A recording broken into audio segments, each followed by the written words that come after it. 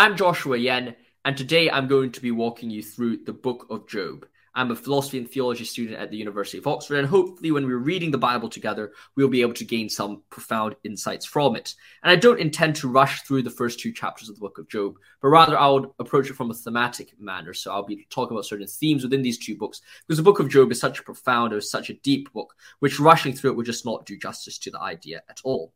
So let's start off with thinking about kind of why is it an honor to be Job? And this is a really horrible thing to say in many senses, because Job is clearly a character which suffers a lot. He's clearly a character which goes through deep, immense suffering, righteous suffering, of which he had no cause of in his own demise. And in that sense, when I'm saying, well, Job had an honor, a great honor in the Bible, it's something which is a very difficult thing to say. It's a horrible thing to say in some circumstances, because if you think about it, to say that Job had a great honor is to say that I want to be like Job. But then how can you possibly call yourself to be like Job? That's a truly paradoxical and a really horrible thing to say, because of course you don't want to suffer like Job. But at the same time, there's this idea where Job is almost this archetypal character that we all should be striving towards, that we should all be working towards, that no matter what happens in our life, the good, the bad, the ugly, we are still praising God. And that's a really horrible thing to say, but it's a very true thing to say.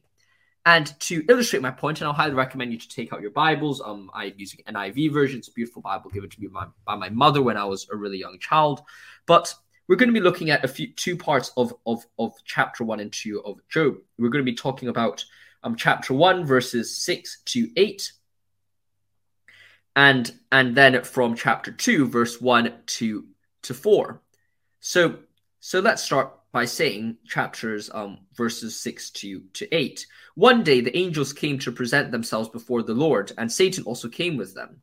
The Lord said to Satan, "Where have you come from?"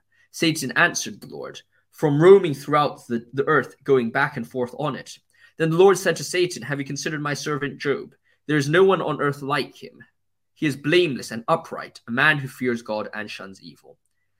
"Does Job fear God for nothing?" Satan replied. "Have you not put a hedge around him and his household and everything he has? You have blessed the work of his hands, so that his flocks and herds are spread throughout the land. But now stretch out your hand and strike everything he has. He will surely curse you to your face."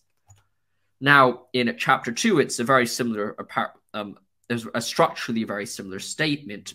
On another day, the angels came to present themselves before the Lord, and Satan also came with them to present himself before him. And the Lord said to Satan, "Where have you come from?" Satan answered the Lord, "From roaming throughout the earth, going back and forth on it." Then the Lord said to Satan, "Have you considered my servant Job? There is no one on earth like him. He is blameless and upright, a man who fears God and shuns evil. And he still maintains his integrity, though you incited me against him to ruin him without any reason." "Skin for skin," Satan replied. "A man will give all he has for his own life.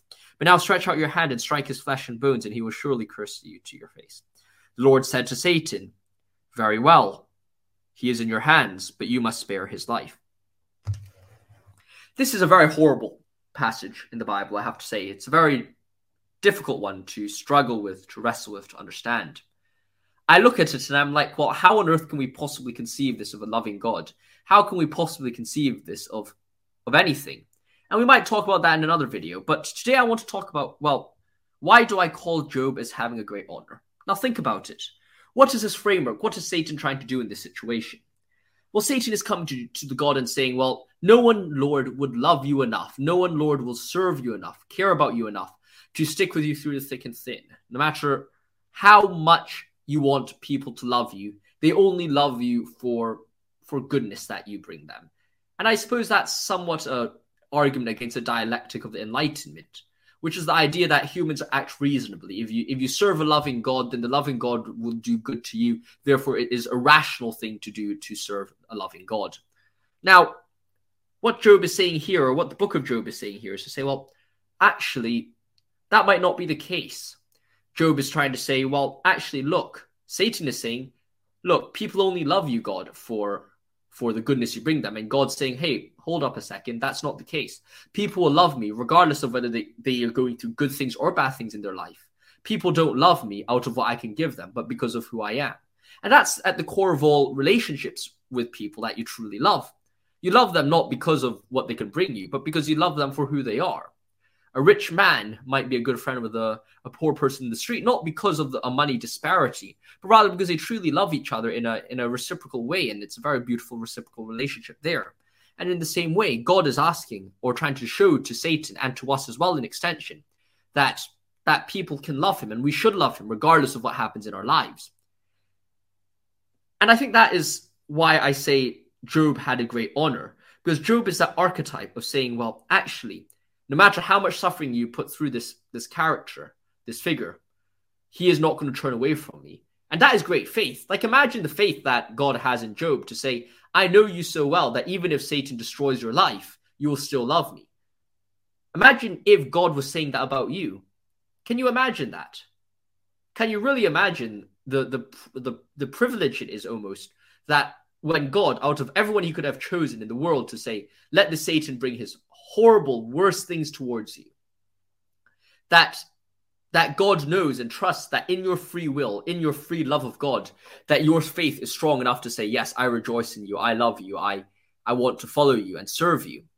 And I think that's a very brilliant message, and it's a great honor, and that's why I call this video The Honor of Job.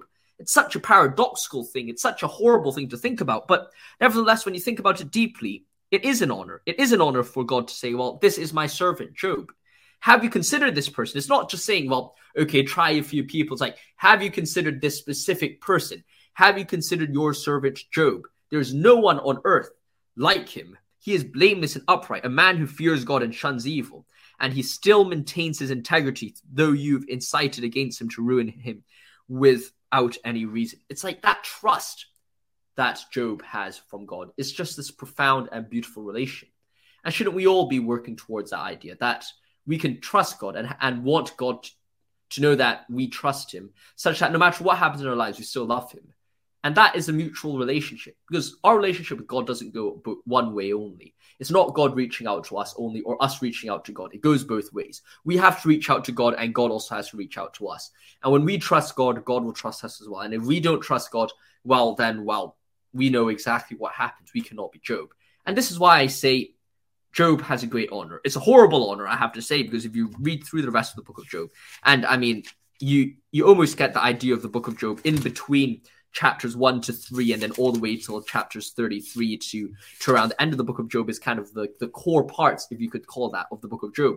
But throughout this entire story, you notice about how sad and how wretched Job's situation is, but nevertheless, he still does not curse God, and he still does not turn against God. And we'll talk a bit more about that as we walk through the book of Job together in this series. But I hope you've enjoyed this Bible study, and I hope it's raised something to think about, because it is an honor of Job, but it is a very horrible one. Hope you've enjoyed this Bible study series. I hope you've enjoyed this Bible study. If you enjoyed this video, make sure to like and subscribe. I'll see you soon for another Bible study like this. These are short 7 to 10 minute Bible studies through key parts of the Bible. So if you want to spare 5 or 7 minutes to Christ on a weekly basis, then make sure you stay tuned to this channel. I'll see you next one.